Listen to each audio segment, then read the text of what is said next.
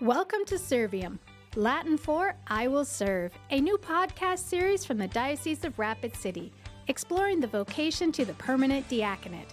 Join me as I visit with some of the deacons who are fulfilling the mission of Christ as servants, sharing their gifts in Western South Dakota. I'm your host, Karen Giebus, and I'm honored to introduce today's guest. It's Deacon Craig Pearson. Welcome, Deacon Craig. Well, thank you for having me. I am so excited about today's interview. We have a lot to cover, but before we get started, can you tell a little bit about yourself, your family, what you do for a living, and what parish you're attached to? Sure. I'm Deacon Craig Pearson. I'm at the St. Anthony's of Padua Parish in Hot Springs, South Dakota. I've been married to my lovely wife for 50 years. We were high school sweethearts for 3 years, so I say actually it's 53. We have 2 children, a boy and a girl. 10 grandchildren. Wow. 5 in Minnesota, 5 in Colorado. And you're in the middle. And we're kind of in the middle just about. So I say I'm retired. My wife says I'm not. I owned an appliance store for 17 years in Hot Springs. Now I don't have the store, but I still do repair work. And then she said, when I retired, she said, you need to get a hobby. And I said, working is my hobby. And so I do repair work in the home, so. That's good. That's good. So your journey to the diaconate, what did that look like? Oh, you laughed. This is going to be good. I'm a so-called, cradle Catholic. I was Catholic in name only for many, many years. But through my wife and the grace of God, I started getting more interested in the church. But I spent 5 years in total silence. As far as the diaconate program is concerned, God just kept kind of hounding me. I'd wake up in the middle of the night, or I'd read scripture and it would say something, but I was in denial. I had a conversation with the Father, and I told him, I said, you need to get the universal phone book out and look. I said, there's a lot of Craig Pearsons in that phone book, and you have the wrong one, I'm sorry to say. What was his answer to that? No, I got the right one. He says, but, I want to talk to you about this. So we did for 5 years. I never said a word to my wife. I never said a word to my priest, my spiritual director. Finally, I did mention it to my spiritual director, and I said, Father, I think I'm supposed to be looking at the diaconate. And he says, well, how long has this been going on? And I said, 5 years. I said, but I got to tell you, I said, I can name at least 10 men in our parish who are way more qualified to be a deacon than me. And he said, you're probably right. He said, but you're the one who's thinking about saying yes. And he says, have you told Margie about it? And I said, no. And he said, well, that might be a good idea. A good place to start. Yeah. So I went home and I told her, I said, I think I'm being called to the diaconate. And she goes, how long have you been thinking about that? And I said, 5 years. And she goes, what? She says, I'm not real surprised. Mm-hmm. So that's... when was that? What year was that? Oh, let's see, I was ordained in 2016, and then that was a 6-year program, 2010. Yeah. So, yeah. So the 5 years started about 2005. So it's been a long journey to where you are today. Yeah. So deacons work in the church in various forms. One of the ways that you reach out to people is to do communion services. What does that look like when a deacon presides at a communion service? I guess the first thing would be to clarify a couple of things. One is it's always to let the people know that a communion service does not take the place of Mass. It's a kind of a convenience, or it's a ministry, but it's designed more for those situations where people can't get to Mass. We do communion services once a week at St. Anthony's, but like our priest, Father Collins, he's in Custer for the entire week. So then we do a communion service once a week, just so people have the opportunity to receive Christ in the Blessed Sacrament. And we do communion services at the state home. Those people, many of those can't get out. So it's a way of offering Christ to these people through the Eucharist, but with the understanding that it's It doesn't not replace Mass. it. Right. They don't take very long. Depends upon how long you want to preach. You can do a communion service without preaching in 15 minutes or so. There are some similarities. We have opening, we have the readings, do a homily, Our Father, and then communion. Many things are left out of that we would have in Mass. Of course, there's no consecration. Right. We don't do the Lamb of God. We don't do Gloria. So there's some differences. Yeah. So, but basically, it's so that it's just offered. Right. And then when you say you preach at there, is it just a few minute sermon? Is it touch on the Eucharist or just on a subject that is on your heart? They're usually fairly short, 4 or 5 minutes maybe, but pretty basic as far as preaching goes. We look at the readings. I'm more of a gospel focuser, so same basic thing. Lay people can do a lay minister can do a communion service without a homily. Okay. They can do a reflection, but that should be presented to the priest beforehand. So most time down there, if it's a lay minister doing the communion service, they don't do any reflection or homily or anything. But they just did one this morning down there. So. Now, can you, as a deacon, do you offer a blessing during the communion service? Those types of things that maybe obviously a lay minister can't do, but then that would bring a little bit better, maybe a option to the communion service when a deacon does it that isn't there with a lay minister. Yeah, a deacon is called to do a blessing at the end, just like we would have at Mass. If you see there's a liturgy. There's a liturgy for it? For doing this. It's communion outside of Mass. Okay. There's also a liturgy for a Sunday celebration in the absence of a priest. Oh, okay. Which is basically a communion service. Done very rarely. We've actually thought about it in Hot Springs because our priest, Father Collins, is in Custer in the mornings, and in the wintertime, we're always concerned whether he's going to get down there or not. And the priest always has made it down there. But we've done a couple of Sunday celebrations in the absence of a priest over the last years, but they're different. They're longer. There's more involved. But yeah, there's a blessing at the end. So a lay person doesn't give a blessing at the end, but a deacon would. Okay. Well, there's other ways that deacons work in the parishes. What are some other ministries that you work in, especially in your own parish? I guess two of my favorite is for about 6.5 years now. Every other Wednesday, we've been doing something at 9 o'clock in the morning. We call it CCC. It's Christ Church and Coffee.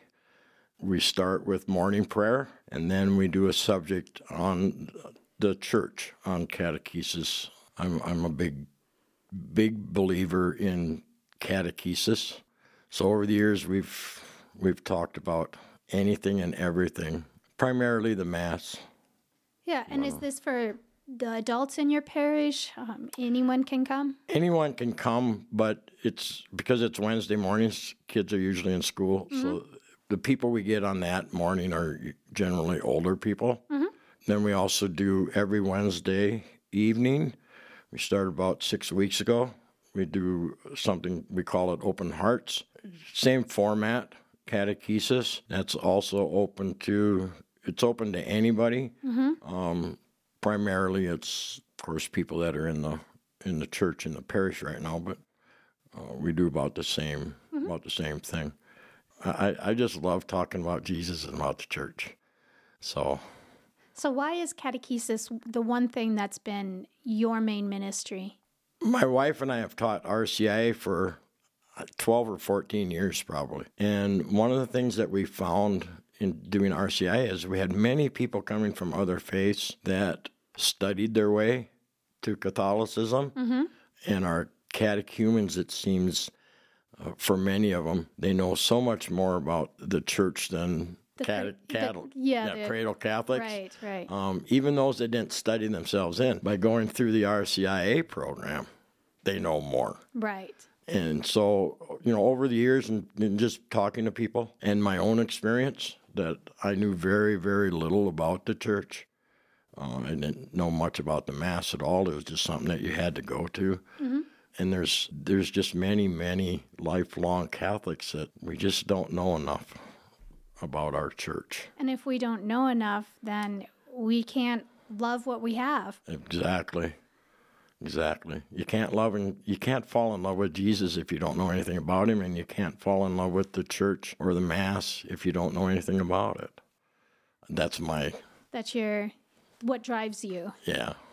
So one of the things that comes with, I guess, a focus on adult formation and a catechesis is you're giving instruction on what we as cradle Catholics have just understood to be normal, right? Like the understanding of what the Mass is, or things like adoration.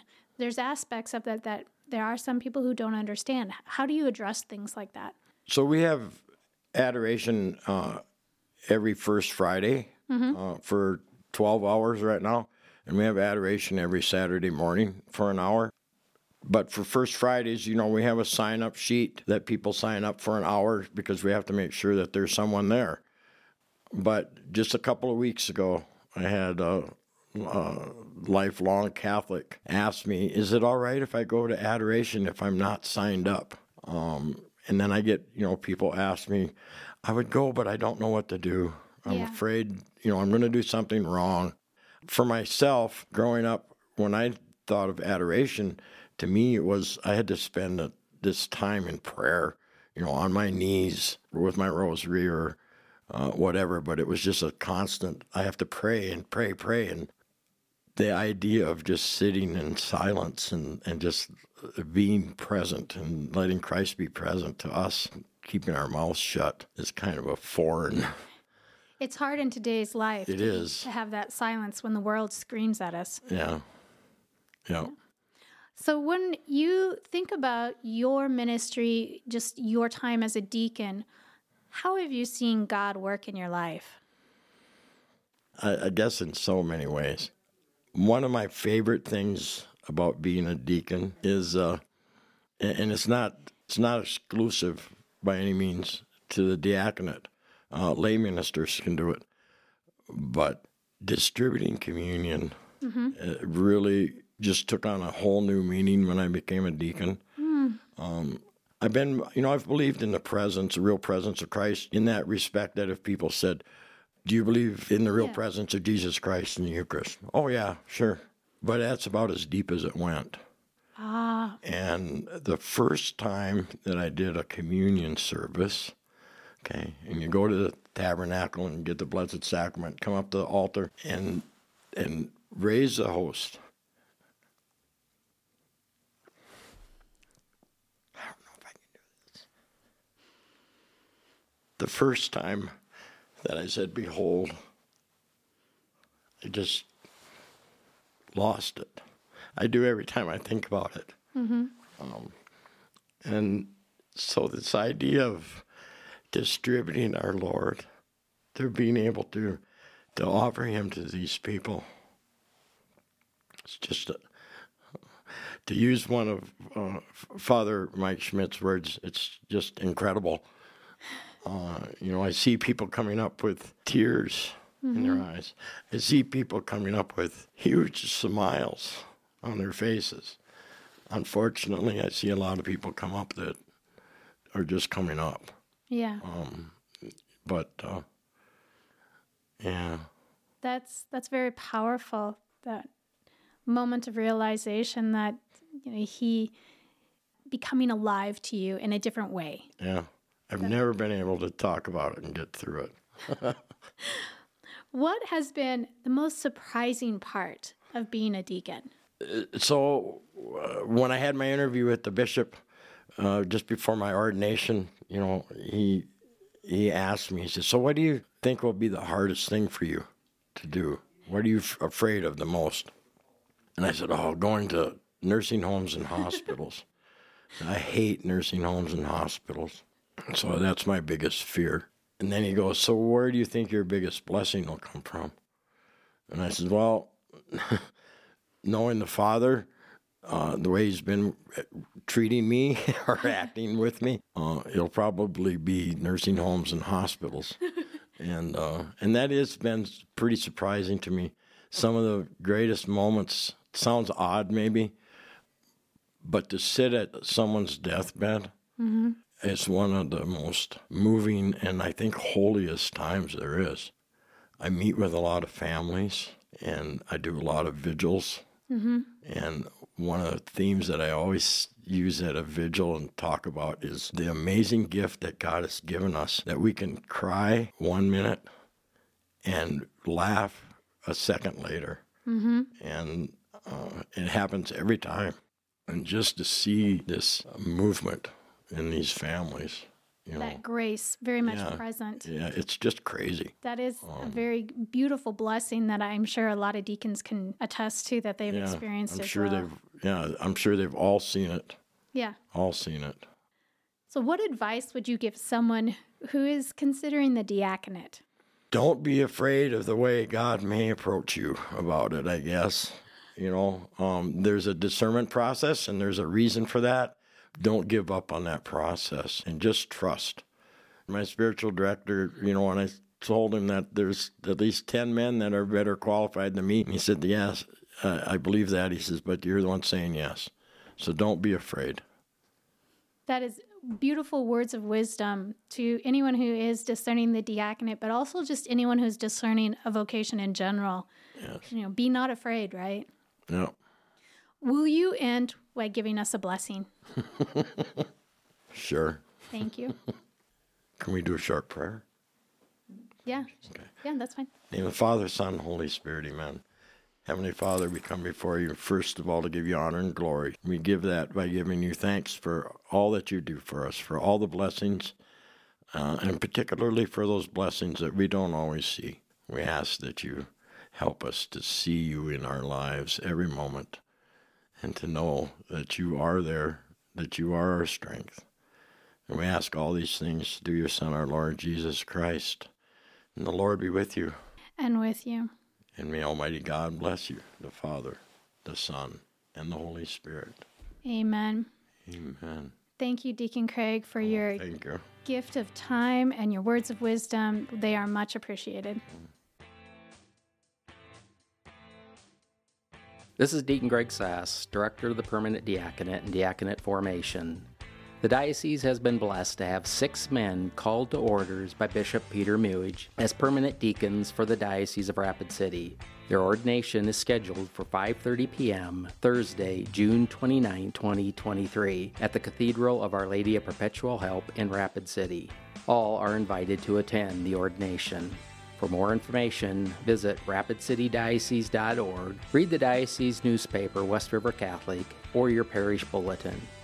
For more information about the permanent diaconate in the Diocese of Rapid City, contact me at the Chancery, 605-341-3541.